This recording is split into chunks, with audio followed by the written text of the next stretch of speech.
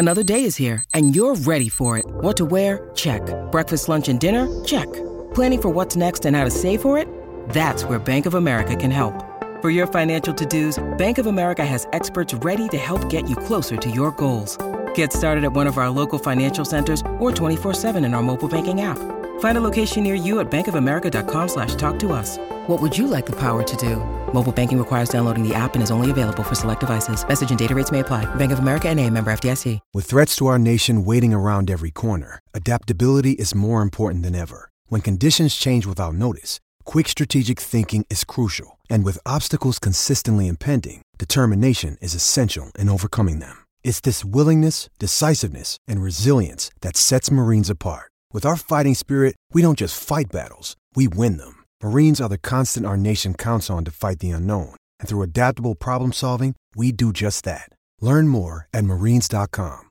Yes. Welcome into another edition of the Tim McKernan Show here on the Inside STL Podcast Network from the HomeLoanExpert.com studios. I am your host, Timothy Michael McKernan, and today, presented by Mark Hanna of Evergreen Wealth Strategies, it is our pleasure to bring you former St. Louis football Cardinal and former KMOX TV / KMOV TV sports anchor Tim Van Gelder. A trip down memory lane with Tim Van Gelder. I grew up and I watched Tim Van Gelder. So it's always one of those things, I guess that's going to eventually happen, might already happen.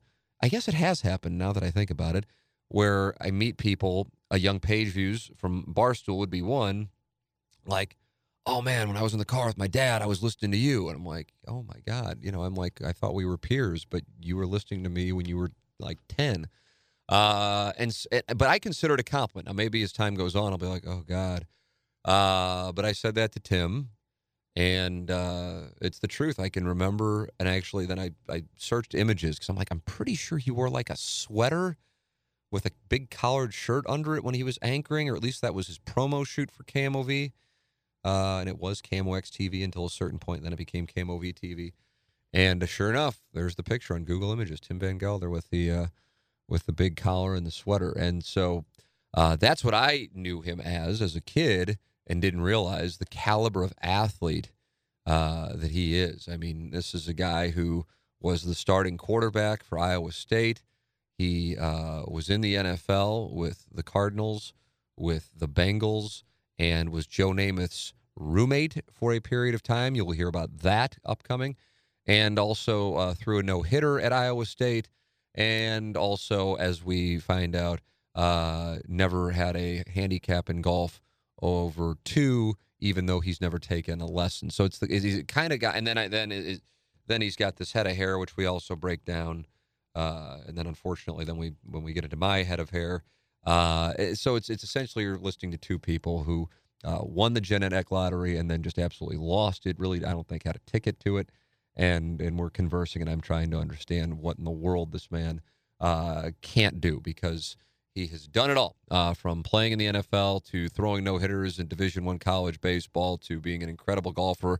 He was a plus handicap, and just like the nicest man, Tim Van Gelder of the football Cardinals, of Iowa State, of KMOV TV. And we did cross paths in the sense that I was hired by Alan Cohen, the general manager at KMOV in 2000, and Alan Cohen was the general manager when he left in 1986. So the tie that binds is there with us both working at the same television station, albeit years apart. We are brought to you by Ryan Kelly, the HomeLoanExpert.com. How about home buying season? Holy moly.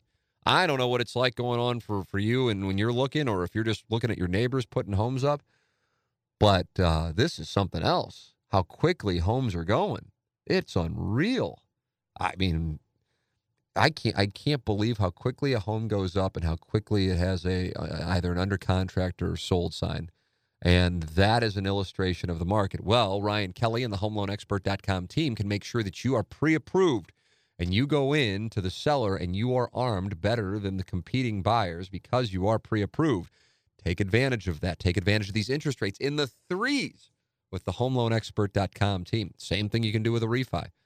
I don't think people thought we were going to see interest rates back down in the 3s. Well, we are. capitalize on it. Do so by going to the homeloanexpert.com studios. It's Ryan Kelly, our studio sponsor here on the Tim McKernan Show. Our guest, Tim Van Gelder, presented to you by Mark Hanna of Evergreen Wealth Strategies. Well, Tim, thank you so much for coming in. It is an honor to have you on. Well, gosh, that's awfully nice thing to say to get things going. Yeah, well, I watched you growing up. I know sometimes people don't like to hear that. When I worked at KMOV, I was an anchor at KMOV from 2000 to 2005. I met Julius Hunter and Larry Connors on my interview, and when Julius goes, "Don't even say it. I know you watched me growing up. I don't want to hear it." But I did. And you hold the people you watched growing up in high esteem. So I'm sitting here with somebody I watched growing up. It's super cool for me. Well, thank you. You make me feel good. Yeah. So you were at KMOV for 13 years. Is that correct? About. Yeah. From 73 to 86-ish? Yeah. And what people, I think a lot of people know, but maybe some people might not know, the Doug Vaughn, who I work with on the radio show, he said, "I'm telling you, I think Tim Van Gelder might be the best athlete I've ever been around." And he told a story about you guys were playing UMSL, and it was like some exhibition game, and he thought were in your late 40s or early 50s, and you're pitching against UMSL. You hadn't thrown a baseball in a long time, and you held them to 2 runs over 7 innings. And he goes, "I couldn't believe what I was watching." I think one of the most fun days I ever had, St. Louis was part of the National Fast Pitch Softball League. Mm-hmm. And they had a young guy, whatever. He would come in from Springfield, Missouri, and he was the pitcher, and he was the best pitcher in the league. So St. Louis, I think they were called the St. Louis Browns. And the second best team was out of Philadelphia. Anyhow, somebody must have known I had a little bit of baseball background in college and stuff. And they asked me if I'd play a game. Well, what they're hoping is I'll bring cameras and TV and give them free publicity. And I thought, well, that would be fun. So I go, and their home games were played up in North County at some park, I don't know. Anyhow, they put me in right field for a game, and first time up, I'm telling you, this guy, he was a lefty, and it was like he was handing the ball to the catcher. I mean, it was that fast. I'd played a little slow pitch, fast pitch, but not that level.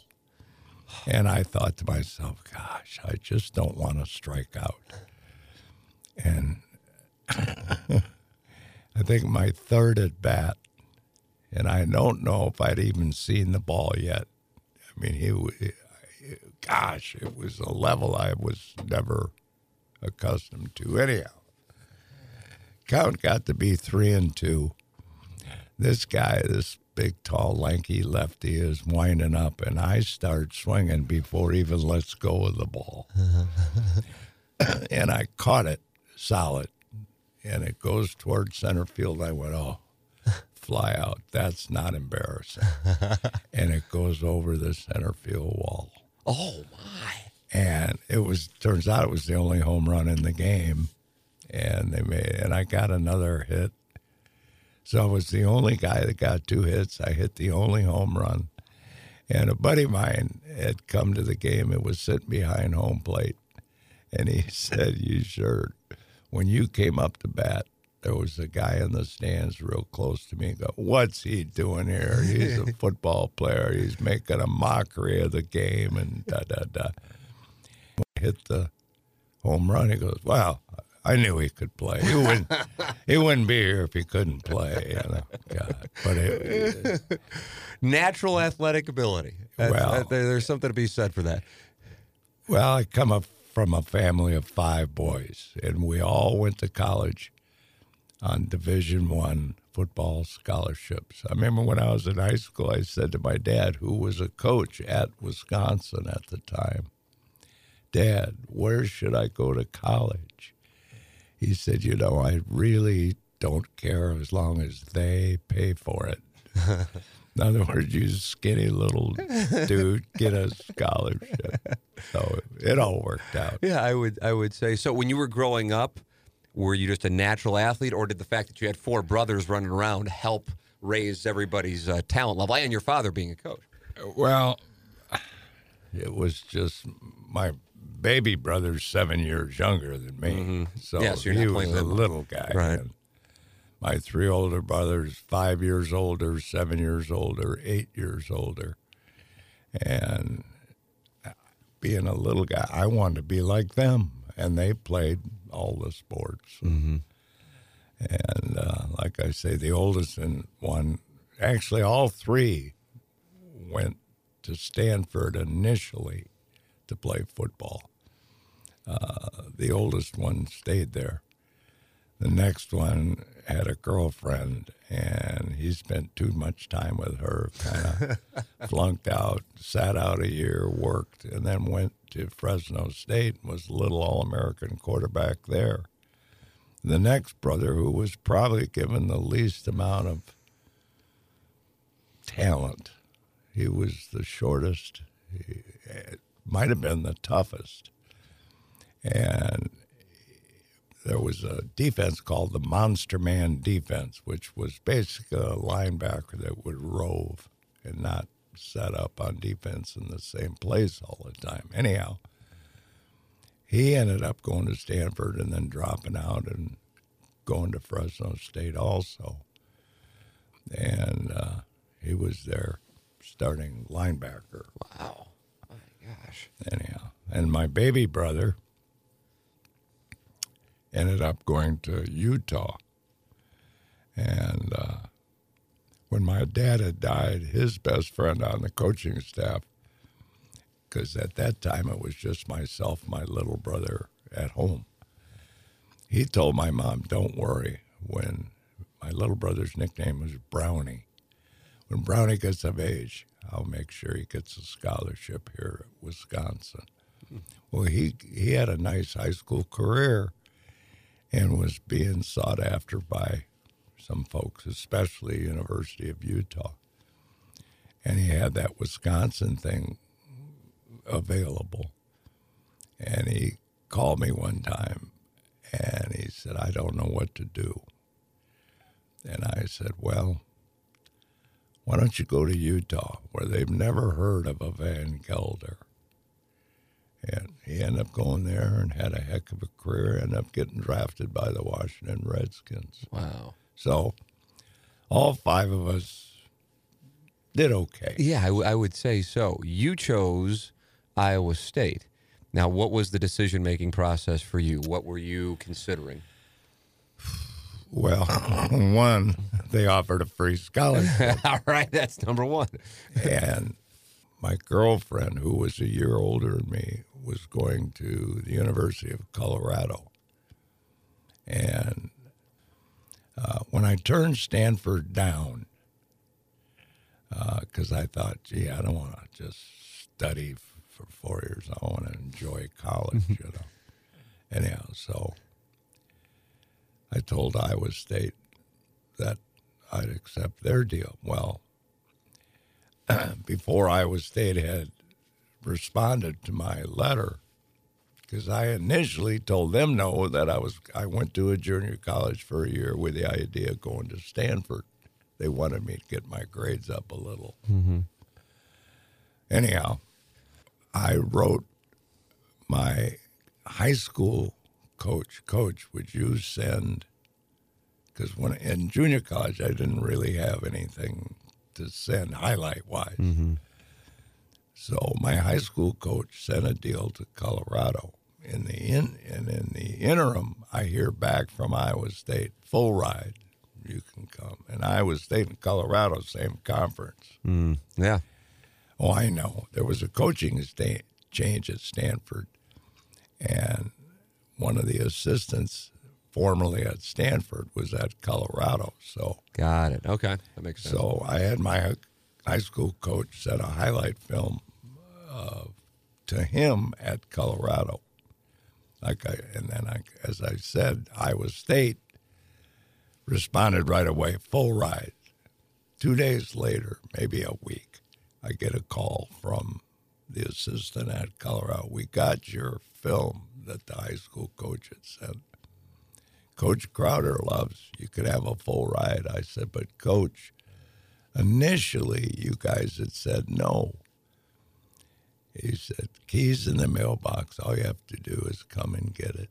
And I said, but I gave Iowa State my word. It was the same kind. So that's how I ended up at Iowa State, not Colorado. Did you ever think about flipping and going, you know what, okay, Colorado's where I wanted to go, now the door is open? No. Yeah. Once I gave Iowa State my word. That was it. Yeah. That's about as honorable as it gets. That tells you a lot right there.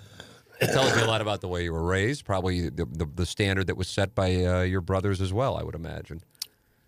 Yeah, I'm sure that all had something to do with it. Right. Well, you get there, it's a Big 8 team, it's a running team.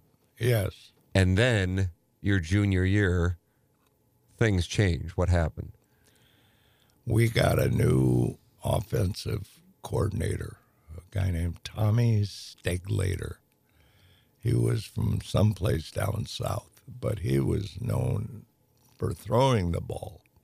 I'd started my sophomore year, hadn't played very well. We didn't even have a drop back pass in the offense my sophomore year. It was all roll out, sprint out stuff.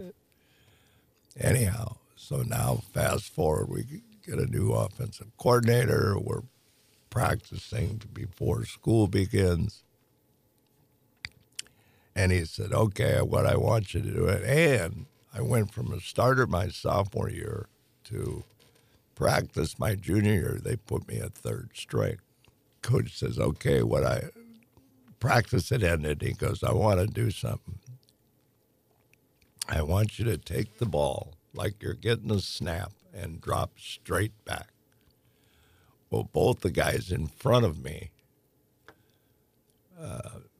my junior year, were both kind of roll-out, sprint-out guys. When they took the ball like they were getting a snap from the center and dropped straight back, they were very kind of awkward. That wasn't there. Well, that was all I did, even in high school. So, drop back, plant, step up, ready to throw. And I guess that coach went in to the staff. They were all taking showers. And he said, guys, you better stop making fun of Van Galder because he's going to be our quarterback. And they went, oh, no, he had his shot last year. He wasn't worth it, blah, blah, blah, blah, blah. And it was because of that coach that I got a chance to play. Really? And how did it go? Well, we were competitive. We won some games we probably shouldn't have. And I threw the ball quite a bit in those days, yeah. Not like 30, 40 times a game, but 18, 20, 25 on occasion, which was tons for Iowa State. It was never a throwing school. Right. It was always a running school. Anyhow, because of that particular coach, I got a chance to play. Wow. And set a few records and stuff. But like I say, the records weren't all that huge. It's just they didn't throw the ball. They didn't throw the ball, so they wore the records. And in addition to playing football at Iowa State, you're playing baseball at Iowa State. And I see a 1.56 ERA your junior year, and you threw a no-hitter your senior year. I mean, football, starting quarterback, throwing a no-hitter, and then also doing what you're doing with a 1.56 ERA. Were you ever thinking, maybe I'll go Major League Baseball as opposed to NFL? What was the mindset then? Pro football was pretty far from my mind. And Pro football was pretty far from your mind, really? Yeah. Oh, yeah. And baseball, I didn't really think I was good enough. The no-hitter, that was a hoot. We were playing University of Colorado. They were in town. And one of my very best friends, high school teammate, was their captain. And so his parents picked up my mother and drove from Madison, Wisconsin down to Ames for the 3-game weekend series because Colorado and my ex-high school teammate, came to town. And my high school buddy, had a heck of a temper. And early in the game, he batted like second. Early in the game, he hits a kind of a slow roller between first and second. The second baseman makes a nice play, and it's a bang play at first. And umpire calls him out. Well, my high school buddy, has a temper, and he starts yelling and screaming at the umpire. I mean, pretty much too much out of line. Yeah. And we pretty much had the same umpires for home games most of the time. And this umpire starts walking toward their dugout. I know what he's going to do. He's going to throw my high school teammate out of the game. And his parents brought my mother for the first game of the doubleheader. And so I leave the mound and I intercept the umpire walking to their dugout to tell the coach that he's out. And I said, I don't remember the umpire's name, but I said, hey, he wasn't yelling at you. He was yelling at me. We know each other, high school. And the umpire, well, okay, but he would have had to go. And he turns around and starts walking behind first base. And I look down in the dugout, the Colorado dugout, and I look at my buddy and I went, you owe me money. And that's when I ended up throwing a no-hitter. You wound up throwing a no-hitter that day. Well, karma. Yeah, you took care of your buddy, and then you throw a no-hitter against him. How awesome is that? So then what happens if you weren't thinking NFL, you weren't thinking you were good enough for baseball, and then you get drafted by the Cardinals? What happened? Did that surprise you? I figured maybe I was just going to be training camp bait. Like my little brother set all sorts of records at Utah. Right. And he got drafted by the Washington Redskins. And I said to my mother, because my dad knew their head coach, George, and my mom said, well, that's because the Washington coach knew Dad. Yeah. And I said, Mom, Brownie's not going to make it. I said, who they going to cut? Sonny Jurgensen, Joe Theismann, Bill Kilmer. I said, Brownie's just going to be training camp bait. So you're talking about George Allen, I assume, the head coach of the Redskins, right? Yes. Okay. Yes. Anyhow, so my little brother ended up playing a little in the World Football League. Oh, the World Football League. The Portland Storm. Something like that. But you get drafted by the Cardinals in '66. When that happened, I mean, how do you find out? Were you even aware that could happen? What, get drafted? Yeah. Well, I was a little surprised, but that's when there was an AFL and NFL, and I got drafted by the Houston Oilers also. So I went down and talked to them, and I'd go to St. Louis and talk to them, and back and forth, and the Cardinals just offered more money.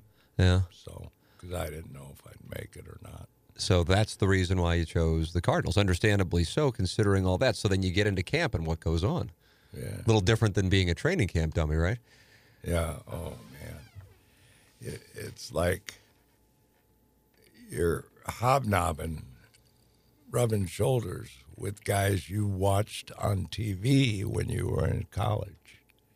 And, you know, they got families, they got kids, and you feel like, God, I don't know if I should be here. I don't know if I'm good enough, you know. And it turns out I don't know if I was. Now, you spent time on the practice squad, then fulfilled 2 years of ROTC commitment. Did you think your NFL career might be over at that time?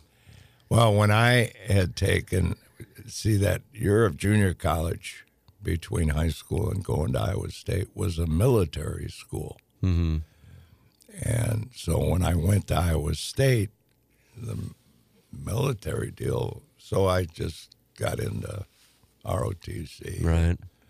And when you do that, when you graduated, you're committed to 2 years active duty. Well, pro football was the furthest thing from my mind. Right. And So after being with the Cardinals 2 years, I thought, well, if I'm ever going to make this football thing, I got to get this 2-year Army deal out of the way. So after my second year with the Cardinals, I went in the Army. I spent 1 year in Oklahoma and 1 year in Korea. And I was lucky because that was right during the Vietnam War. And I was lucky that my orders sent me to Korea, where I played football and basketball and baseball. And it just had a great time. Yeah. Met some lifelong friends. Army. What was that like? Well, I had it pretty good because of the athletic deal. Yeah. The year I was in Korea, they made me the division sports officer. So if a colonel wanted to get volleyball equipment for his men at their particular little base or something, they'd come to my office. And so to be in the Army, I had it pretty easy. Yeah. Hope you're enjoying the conversation with Tim Van Gelder here on The Tim McKernan Show. Mark Hanna of Evergreen Wealth Strategies is our guest presenting sponsor every week on the program. His website is evergreenstl.com. His phone number is 314-889-0503. The key with organizing your financials is working with somebody who knows how to get you on the right track. That is so important. Someone who works with everyday people every day. That's Mark Hanna at Evergreen Wealth Strategies. 314-889-0503 or go online at evergreenstl.com. Mark Hanna has gotten a great response from our audience. And the people who meet with him, the people who just get on the phone with him go, okay, Tim wasn't just making this up because the guy's an advertiser. I can tell this guy knows his stuff, and I can tell this guy cares. And then I think psychologically, after you talk with him, you'll be like, all right, I've taken the step. That big, scary monster that was on the other side of going, oh, man, I have a feeling I'm not in the right place.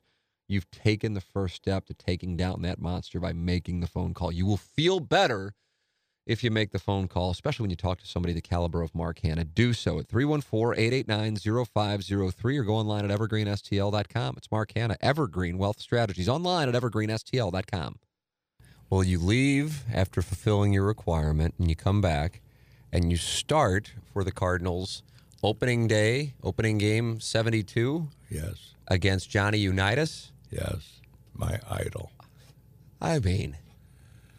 Yeah, it was almost out of a movie script. Hell, I was in high school, and he's winning championships. Yeah. Now I'm out of college, been with the Cardinals 2 years, and then the Army's 2 years, and I'm starting against Johnny U. God. I just remember I was in awe. And my pro football career was nothing to write home about, but there aren't too many people I know that lined up 5-6 feet away from Dick Butkus and Ray Nitschke. That's stuff I'll never forget. You beat Johnny Unitas. Well, I don't know about me. The team you were quarterbacking beat the team he was quarterbacking. Yeah, they made a big deal out of that because it was my first start officially, and Unitas and the Colts had won everything. Mm-hmm. So I don't know why all of a sudden why Jackie Smith popped in my mind. But I'll tell you something. Nobody messed with Jackie Smith. On the other team, or for sure our team, he was the toughest, I don't want to say meanest, but you did not mess with Jackie Smith. I guess when the Cowboys picked him up late very late in his career. When he showed up in their locker room, Cliff Harris and whoever the other safety was, they kind of ran. They, what the hell's he doing? He must be coming after me. And unfortunately, he had that drop in the Super Bowl when they were 2 touchdowns down. And the Cowboys scored late in the game to make it a 1-score game, so it made Jackie's drop a big deal. Right. And I don't know, but he is one of the most gentle, nice people you ever want to meet to this day. Yeah. But on a football field, you did not mess with Jackie Smith. I love that line, man. 70, you're looking at that Cardinal team. I mean, Deerdorf, Conrad Dobler. Let's see, we got Ahmad Rashad here, Walt Gray, Roger Worley, Larry Wilson, Jackie Smith, of course, we just spent some time talking about. We have 4 Hall of Famers on that team. Am I right on that? Yeah, it could be. Yeah. You surprised that team, I mean, with a lot of talent, wasn't able to. What were you thinking as quarterbacking, that this thing might actually have some potential? Well, I didn't start the whole year. Yeah. But they were just the guys to me. I didn't kind of at that time think in terms of that. But 1 penalty, 1 drop ball, 1 tip pass, 1 sack can change the outcome of a game. And you get a few of those mixed in, all of a sudden you got either a 50-50 record or maybe even a loser. And there were so many close games. Yeah. And Jimmy Hart came in his own.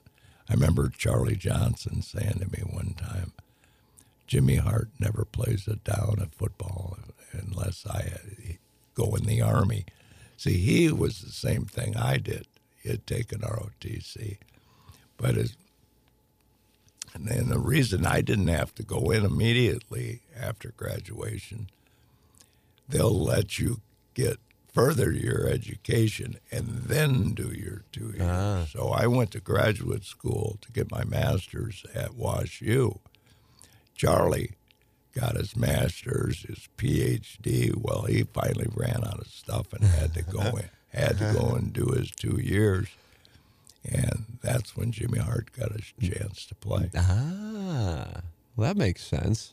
Yeah. Boy, people don't think about that. I mean, nobody would ever think about that in 2019, the ROTC requirement. So you get released by the Cardinals, picked up by the Bengals, released by the Bengals, picked up by the Jets, and that's all the while being a sports anchor for KMOV. I mean, so I'm thinking you're juggling ROTC, that's enough, but here you're an anchor at KMOV, and you're also playing in the NFL. Yeah, it was kind of cute when I got picked up by the Jets. I stayed overnight the first night. An assistant coach who had a couple years earlier been with the Cardinals.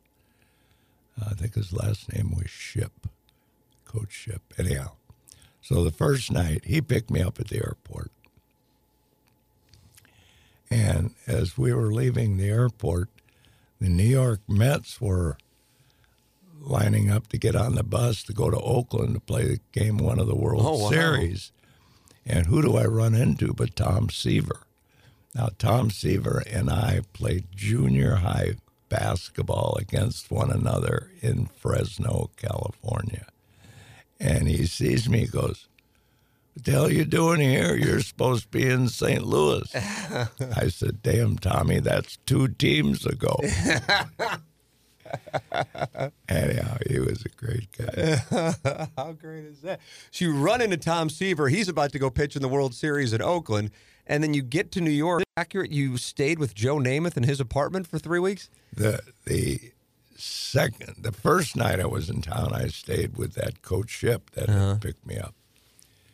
And when Joe was out for the year with a separated shoulder, anyhow, I met him the first day, and what he would do, he'd come to the team meetings, and then when we'd go to practice, he'd go get treatment.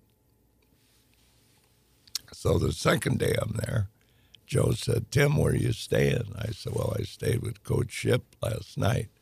He goes, oh, hell, you're more than welcome to stay with me. Now, at that time, he was the biggest deal there was. And I'm thinking to myself, me with Joe Namath. You got to be kidding me. And I was married at the time, and my wife came to visit. So I get home from practice and walk the block and a half or whatever, took the bus. And she being my wife, and Joe are sitting on a couch shooting the breeze. And I said, Joe, where should she and I get something to eat this evening? He said, oh, you got to go to so-and-so, First in Lexington. Heck, it's so close you can even walk. And then it was just like out of a movie. He goes, do you think maybe it's okay if I came too? And I'm thinking, here's Joe Namath, the biggest thing there is in the country, and he's asking me permission to come to dinner with us. And I said, absolutely, of course. He said, great, I'll get a date. He gets a little black book, just like in the movies, pages, points at a number, dials the phone. Susie, this is Joe. You want to meet us at so-and-so at First in Lexington at 7:30 for a bite to eat? Well, I know I haven't talked to you for 6 months. You want to meet us or not? Anyhow, she shows up. Was she pretty? Oh. Anyhow, bottom line, Joe Namath could have been the nicest superstar ever. Ever. Great guy. Well, in fact, Mike Claiborne, does he still work? He's with KMOX and with the Cardinal broadcast. Oh, because I think I mentioned for 2 years he and I did a show here. Right. Well, I get a text from Claiborne about a month ago. And before there's anything written, there's a picture of Claiborne and Joe Namath side by side. Where he was, and ran into Joe, and somehow my name came up. And I didn't, for some reason, I didn't get that text for like a day or so. Then I responded with a text, and I've never heard from Claiborne. I'm wondering if... Let's text him right now. See what he's doing. I'm sure it's a mistake. Claibs is always on it. Yeah, I know. So you're hanging out with Joe Namath in New York City. I'm living with him. Yeah. For 2 weeks. Oh, my gosh. Now, I didn't realize you were married at the time because I was kind of wondering what that would be like. You're living with Joe Namath in New York City and going out and seeing what's doing. But you're a married man at the time, so different, maybe a different situation than what I was initially thinking and hoping to hear stories about. Sorry. Well, Susie sounds like she was lovely at the very least. We know that. Oh, yeah. You know, James Carlton of the Carlton State Farm Insurance Agency is my insurance agent. So this is a first-hand endorsement of James Carlton and his staff in Webster Groves. 314-961-4800 or go online at carltoninsurance.net. I think a lot of people just go, okay, well, I've got a guy, I've got a lady, I'm good. I don't really care to talk about insurance. It's something, I'm 25, whatever. And that's fine. I understand. I used to think the same way. And then I go down to my basement on March 30th of 2019, and the basement's flooded, and the world changes. It just so happens, because my interactions with James have been so positive, that my wife and I switched to James Carlton in late 2018. And I'm telling you, if we had not, the odyssey that has been a flooded basement throughout all of this precipitation in St. Louis would have been infinitely more difficult to navigate without somebody as active. And on top of it is James Carlton. His phone number is 314-961-4800, or you can go online at carltoninsurance.net. And even now, he still checks in.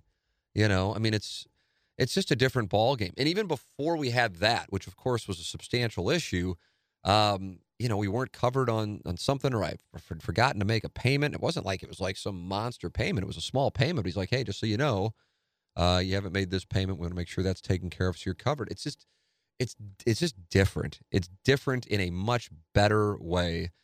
And that's why, if you ran into me at a bar or restaurant and said, hey, and I have had it happen. Hey, Tim, who's that insurance agent? People email me. And I go, it's James Carlton. Here, let me include him on the email. And I know he's going to be on top of it. I don't think twice about it. It's not like I'm like, oh, yeah, let me tell you about him. And then somebody actually wants to follow up. And I'm like, oh, God, I hope he does okay. The best, the absolute best. And you're talking about your biggest investments. So you want to make sure they're taken care of properly. James Carlton and his staff at Carlton State Farm Insurance Agency will certainly do that. 314-961-4800 or go online at carltoninsurance.net. If your insurance costs a leg and an arm, call James Carlton State Farm. Well, so the football career ends, but you've already started doing the television thing. How did that all come to pass? Was that something you were interested in growing up, or did it just kind of happen? Regis Philbin. Regis, okay. Well, Regis, from way back, knew the boss at Channel 4. And Regis would fly in once a month, do one show live, tape 3 shows, and they would run the next 3 Saturday nights. Then he'd fly in and do it again. Okay. Anyhow, Regis ended up doing the color for preseason Big Red games because he and the guy who was the boss at Channel 4, a guy named Tom Batista, they had a background where their paths crossed years earlier in San Diego. So they had kept in touch, and that's why Regis was coming in once a month to do these. Well, so I'm the head coach and myself were guests on the Saturday Night Live deal. Okay. It was like a Tonight Show right. format. Okay. Anyhow, when it was over, Regis said, when football's over for you, you ought to think about this business. And I'm thinking to myself, yeah, right. Me on TV, I don't think so. But that's how it started. Well, you must have made a positive impression on them. They don't just throw that around if you stumbled around, Yeah, well, when you're interviewed about football and you're a football player, there's no new questions. Yeah. You get asked questions you've been asked 100 times. So you either have a funny answer, a witty answer, a serious answer, depending on the situation. Mm-hmm. So that night, because Regis was doing like a Johnny Carson format. Okay. And he'd ask me questions, and that night I decided to be funny and witty. So when the show was over, that's when he said, when football's over for you, you ought to think about this business. So now it's planted in your mind. Well, a little bit. Very little. Yeah. I always said I had a much better face for radio. I'm sitting here. Yeah, but look at you. You're 75 years old. I'm jealous of you. I started losing my hair at 18. Look at this. It's a mess. Oh, look my at God. Yeah, I know. Look at you. You just like you saw a ghost. Could you put that hat back on? And here you are, and you have like the greatest hair of my friends who are even like in their 20s. You have the greatest hair. So you got the look. That helps the cause, Well, I mean, he just has wonderful hair, and I don't know how old he is now, and that's part of the game, Tim. You know that. Well, that's all luck. Trust me, I know, and I ran bad. By the way, keep that hat on. The glare was a bear. It's awful. It's awful. I'm telling you, it's terrible. I started losing my hair at 19. You have the best hair going. Most of it still grows back. It does it. I'm doomed. I'm done for. So what it goes? So from Regis and that appearance to going to what was KMOX TV, correct? It was KMOX TV. Then it became KMOV. Did you enjoy doing it right away? Did you find out? You know what I like doing? No, because I was so nervous. Really? Yeah. Well, you're not used to just talking like a TV camera. Right. Did you have this? What was the prompter situation then? See, what I was used to is the prompter is just running, some guy's running it. But I hear these stories about how I used to have to like pedal it, but I don't know if that's a small market thing or if that's like an old thing. I don't know. It was a guy doing it. Yeah, okay. But the secret I found was to type your script like you talk. Oh, absolutely. Conversation. Leave a lot of verbs out. In other words, you don't say, the Cardinals hosted the New York Mets tonight at Busch Stadium. You don't say that. You say, Cards Mets at Busch tonight. You leave out a lot of verbs. Interesting. So you end up typing your script like you talk. Now, anchor guys can't do that. Mm-hmm. They have, because they're dealing with serious topics lots of time. So it's one of those things. I always felt like if you did TV, if you did broadcasting, either you could do it or you couldn't. I mean, you can certainly get taught and get better, but there are people who can sit in front of a camera or stand in front of a camera and talk, and then they just can't. Then there's some people who are just deer in headlights, and for whatever reason, they freeze. Yeah, I agree with that. Yeah. And I don't know how good I was, but... Well, if you were sports director for 13 years, you had to be pretty good. Yeah, some people watch you because they can't stand you. I know. Isn't that weird how that works? What a weird deal. Who are the other sports directors at the time in the market? Jay Randolph had to be, right? Right. Right. Well, they made me sports director. Bob Buck, Jack Buck's younger brother, was the number one guy. Really? Yeah. I never knew that. He had been there a while. I did not know that. Huh. And then I'd been there about a year, and they let him go, and I became kind of the main sports guy. Is that right? Huh. So you also did some work as a color analyst on the NFL on CBS alongside Bob Costas, and I understand you called him YBC. Is that accurate, young Bob Costas? Yes. Yeah. Yeah. Well, who was it? Jack Carney on KMOX radio always called him young Bob Costas. Because he certainly was. And to this day, Bobby was in town about a week and a half ago, and we hooked up and had a bite to eat. And when I text him, YBC, TVG.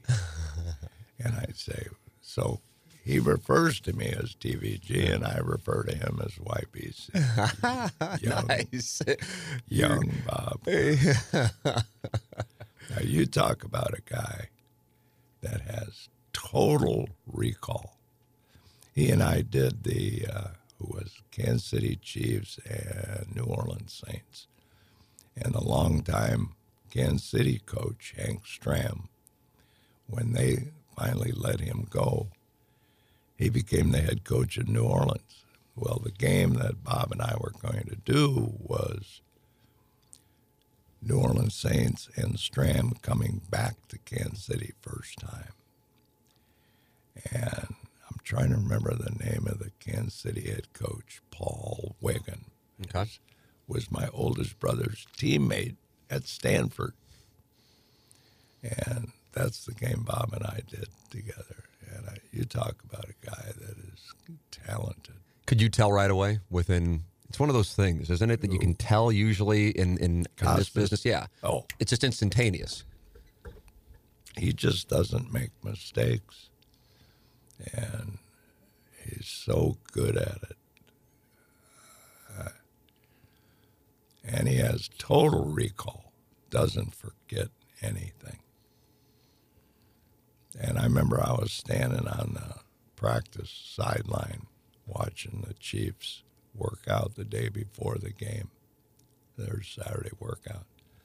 Somebody goes, "Hey, guy, you're not supposed to be here." And Paul Wiggin knew me since I was a little guy when my brother and he were teammates at Stanford. He goes, "Timmy, is that you?" Yeah, Paul, da-da-da-da. And Paul says to the security guy, he goes, "He's fine. He's with me." Made me feel good. How about that? That was pretty cool. Yeah, that was neat. Came full circle there. Did you enjoy calling the games on CBS? Was that something you enjoyed? I just did that one. Just that one. Yeah. Just that one. And it was with Bob Costas. And in a huge game, too, with that Hank Stram return to Kansas City. And they won. Yeah. I had always been taught through the years that, like, quarterbacks get way too much credit and way too much blame. game, to me, is the lineman. The offensive line gives the quarterback time to throw, open holes for the running back, but they get the least amount of credit. You know who the running backs and the quarterback. Half the people can't name the offensive line, but Dierdorf and Dobler and that crowd, they were good. And that's one of the reasons the Cardinals had a nice little run. But like I say, who in the stands would ever say, wow, did you see the block the right guard made? Yeah. They don't know. Just don't see it.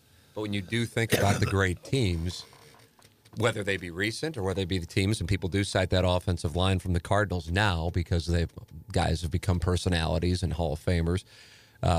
You go back up, I mean, even like the greatest show on turf, with Orlando Pace protecting Warner's blind side, and Adam Timmerman, who protected Brett Favre and then wound up protecting Warner, and Andy McCullum and Tom Newton. The great teams have incredible offensive lines. That's such a huge part. And shows quite about you as a quarterback to appreciate those guys, because sometimes, like you said, it's the quarterback, the running back, and the wide receivers, and maybe the tight ends who get the attention, and you forget about the five guys who are blocking. My high school coach had a great line. He said, boys, anybody can run through a hole. It takes a man to make one. Yeah. Well, boy, and that kind of stuck with me. Yeah, an appreciation for that offensive line. So with the what became KMOV job, it kind of became a thing in the 1980s where you had to have a bit of a shtick as the decade rolled on. You had Zip Rzeppa come in with the Zippos. Then Channel 5, I guess, tried to counter with the Highlight Zone with Mike Bush. Were you getting pressure to start doing that kind of stuff, or what was going on in the 1980s for you? Well, I can't remember, but there was no pressure. I was just trying not to stutter or, screw up, because it's funny when you read a teleprompter. It's something that you've typed out, so you kind of know what's going on. Mm-hmm. But you have to, as I mentioned a little bit ago, you got to type like you talk. Yeah. So it doesn't appear that you're reading. But who was it? Tom Batista, our GM, said, remember, the best ad lib is a written ad lib, meaning the director knows what you're going to say, the teleprompter person, Wow. Yeah. And then you get into doing radio, and you were at KFNS, and who were you working with, Claibs? Yes. Yeah? I tell you what, I was so impressed with Claiborne's general sports knowledge. Yeah. I mean, he could tell you the starting five for every NBA team. He was amazing. And it was fun to work with him. It wasn't even a job. Yeah. It was just fun. Yeah. I've always, I've done television and radio, and for whatever reason, I just enjoy doing radio way more. And now it might be the inverse of the way it was when you were doing television, but now there can be anyway substantially more money in radio than in local television. I had no idea about that. Yeah. I know. So when I left KMOV in 2005, everybody's like, oh, he must have gotten fired because he's doing radio. But I'm like, I'm making a lot more doing radio than I am TV. Now, I was the number 3 guy. Steve Savard was the sports director. I wasn't the sports director, so it's a different ball game. But, I like to show up dressed like this. Obviously, it's important for me to cover up my head. Can't do that on TV. Yeah, I was talking about the glare. Yeah, that's not going to fly. So I liked it. But obviously, you're not as scripted on radio. You and Claiborne could just there and shoot the breeze. Right. And that's super fun. Yeah, actually, it turned out to be fun. Yeah. I enjoyed those couple years with him. Now, Iggy told me you had the engineer build you a headset so you could do the show lying in a lawn chair. Is this accurate? I hesitated to even ask that question because Iggy sometimes makes things up, and I don't know what's true, and it's in my notes here, and you look at me like... I don't remember a lawn chair at all. that was one that was made up. There it is. Good. We'll have to use that for the show, Pete. Favorite game you ever covered in that position? 82 World Series? Would that be in there? I remember we did some pregame stuff for the 82 World Series. I mean, you're talking a long time ago. Yeah. It's hard to put a favorite on something. You just remember highlights. As far as an athlete or a coach you covered, was there somebody that you're like, man, I can't wait to talk to so-and-so? Well, through the years, I think Joe Namath probably was one. So you still have a rapport with him? Well, I mean, relatively speaking. Yes. If you met Joe and didn't know who he was, nicest, most down-to-earth guy you ever want to meet. And, of course, he was big. He was the biggest thing there was for a while. Like any job, like any business, there are good guys and maybe not so good guys. Right. But you put up with it. Yeah. You know, I just tried to get along with everybody. Yeah. You know, I was never a superstar or anything like that. Hey, man, you lined up against the Johnny Unitas and beat him 10-3. So that counts for more than any of us have done. And you called an NFL game. Iggy also tells me now, I don't know if this is accurate, especially after the lawn chair story. Now I don't know what I'm asking anymore, that you're a hell of a golfer. Well, I used to be decent, yes. Yeah. Now, your definition of decent would probably be like great for most people because you're very humble about it. Where did you get? Well, my dad and mom both played golf. Oh, really? Yeah, and I'd tag along. They'd play a public course, and I'd pull a club out of the bag and hit it. Didn't have a clue. But after time went by, I got pretty good. And my first club I belonged to was Glen Echo. Oh, I love that golf course. What a layout. Yeah. I think I still got the lowest amateur round there ever. Really? But I got one that'll probably never be broken. What do you have? At Glen Echo, there's 3 par 5s. Okay. As I recall, number 3, number 8, and number 10. Okay. Yeah, I can picture 3. And I can picture 10. Okay. I eagled all 3 in the same round. Oh. That isn't going to be broken. Like I said, it might be tied. But oh, my God. And you're not using, I would imagine at the time, you weren't using the equipment that we're lucky enough to be able to use today with the clubs and the balls that go 5 miles. It's amazing how far they hit it. Yeah. And the last year and a half, it's like I don't know how to play anymore. Really? I've lost my motor skills or something. Terrible. And it's no fun now. When you don't, yeah. And guys that have all through their lives play like I play now, they have the best time. They don't know any better. But when you go for 25, 30 years, and the highest your handicap got to was a 2. Oh, boy. And now you can't break 90. It's just no fun. Yeah. I understand. And it doesn't bother me to hit a 7-iron where I used to hit a 9-iron. I'm old. I'm not supposed to hit it as far. But I can't hit anything solid. I'm making a small move of some sort. And I never had a lesson. Never had a lesson? No. Never a self-taught? Yeah. Wow. Did you work at it? Never. I just want to get up and leave. I hated hitting balls. I love hitting balls, and I suck. I'm a 10, you know? A 10? Yeah. That's not suck. Well, but I mean, I work at it, and I'm a 10. I'm getting lessons constantly, and I'm still a 10. And you hate hitting balls, and you were a 2. Or you probably were better than a 2, weren't you? Yeah. Couple you ever go times. to the plus? Yes, one time. Did you ever think about doing something with it? No. I talk with these guys. Mark Mulder pitched for the Cardinals, and he plays, and he got invited as an exemption to one of the PGA events out in Napa. And, he's 42. And I said, you ever think about maybe trying to get on the senior tour, the Champions Tour, and he goes, you don't understand the difference between, I'm good. He goes, but it's like an A-ball player coming up and playing at the big leagues. He goes, they might get a hit 1 out of 20 or 30 times, but you just don't understand how good those guys are until you play with them. Because he'll play with Pat Perez, Ches Reavie, not huge names on the tour, but they've been out there for a while. And I'll go, I think I might have beat them. And it's like they shot 66 and they were barely even trying. It's just effortless for them. It's an amazing thing. And now the distance you were talking about, Tim, I mean, that changes the whole world, It is, man. Yeah, the ball and the equipment now. It's got to be the ball. Yeah, that's what Jack Nicklaus says. It's the ball.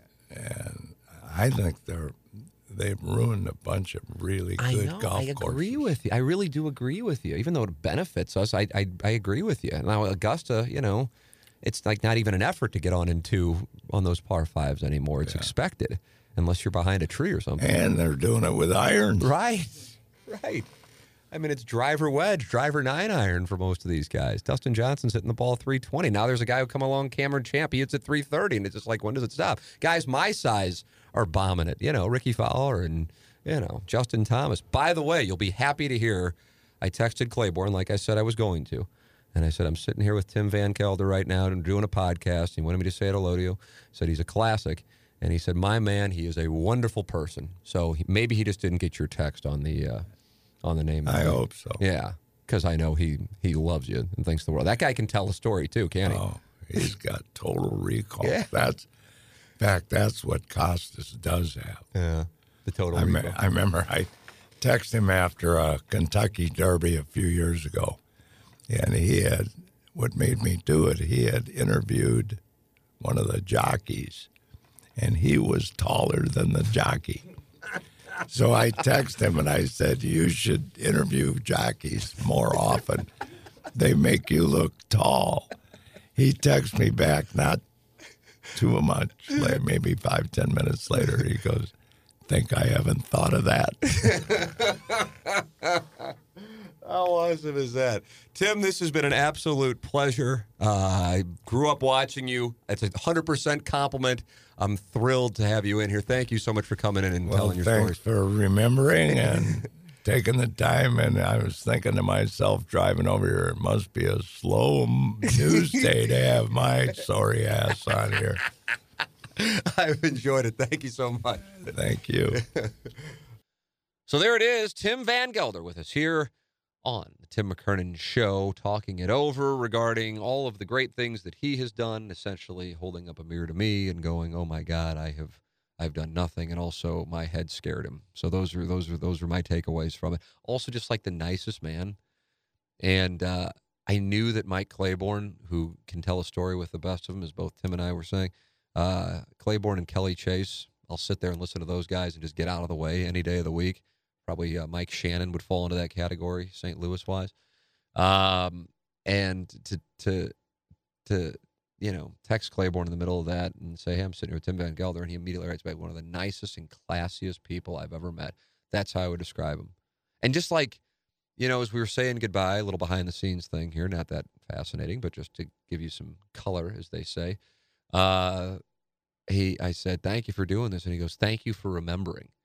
Remember that, Gangster Pete? Yeah, I mean, what a cool thing. I mean, not, he didn't, but yeah, I mean, he did some incredible things in his athletic career, and he was a big part of the face of St. Louis sports for a large number of years. I mean, the history of it is not that long, relatively speaking. I mean, you're talking about, God, I don't know. I guess if we want to be estimate on the long side of it, 70 years, but that's going super liberal. And if you're talking about St. Louis television and sports talk radio, you're really talking about a small amount of time. So if you were on the air for 13 years and played football for the football Cardinals, you are certainly a person who is in St. Louis sports history in a prominent position. And that's what he is. And then to hear his stories and just kind of like, yeah, I know it sounds like something out of a Hollywood script, but yeah, we went to dinner with Joe Namath, and then he asked if he could come with me and my wife, and then he brought a date, and she was beautiful, and it's just like everything you would think. We're eating in Lower Manhattan, and And it's just kind of like, over the last year and a half, I haven't been able to play golf well, and I've never been more than a 2 handicap. I'm like, you've never been more than a 2 handicap? What in the world were you before you started going bad? Because here I am working on my game constantly, and I can't get below double digits. So I guess some people just are born with it, and then there's whatever I am. But I enjoyed the conversation quite a bit. It was one of those interviews, being real straightforward with you, that I'm like, I told Iggy, I said, I know Tim because I watched him, but we don't know each other, so I'm going to need some background. And so I have some anxiety in those. When I know the people and I come in, I'm just like, oh, whatever, we're just going to BS and it's going to be great. But I want to make sure I do a good job. And if I don't know the person doesn't know me, there's a feeling out process. And then like 2 minutes in, I'm like, this is great. And I'm just going to sit here and nerd out as always. So hope you enjoyed it. I enjoyed it. And my main takeaway outside of his greatness athletically is just a really good man who's appreciative of having an opportunity to tell his stories. So Tim Van Gelder, our guest here, presented by Mark Hanna of Evergreen Wealth Strategies from the HomeLoanExpert.com studios. Thank you to Ryan Kelly. Thank you to Mark Hanna. Thank you to James Carlton, the Carlton State Farm Insurance Agency. Thank you to Seth Goldcamp. Design Air Heating and Cooling online at DesignAirService.com. It's hard to stop a train. They're online at DesignAirService.com. And also Johnny Londoff Chevrolet, Highway 270 in the Washington Elizabeth exit. They have some great specials for our listeners. You just go in there and you say free Dotem, and you get $500 off pre-owned or new car. Johnny Londoff Chevrolet, Highway 270 in the Washington Elizabeth exit. Online at Londoff.com. Chevy, find new roads. As always, any question you have, send them my way. T. McKernan at InsideSTL.com for Wednesday's questions from the audience. We might be doing more of those soon, too. So fire away. And it doesn't have to be like, okay, I got 10 questions today. It could be one, and I can just go, okay, I'm just gonna dig deep. But you might need to trigger my memory with, hey, remember this happened, with this team, or this happened with this show, or this happened, what happened there, or what do you think of this? Because I see this guy. I don't care. And then we can wind up having a conversation about it. T. McKernan at InsideSTL.com. Your feedback, guest recommendations. Who haven't you heard? We've done about 80 some out of these. Who would you like to hear? Email me, tmckernan at InsideSTL.com. Thank you, as always, for listening. Please subscribe, spread the word. It is the Tim McKernan Show on the Inside STL Podcast Network from the HomeLoanExpert.com studios.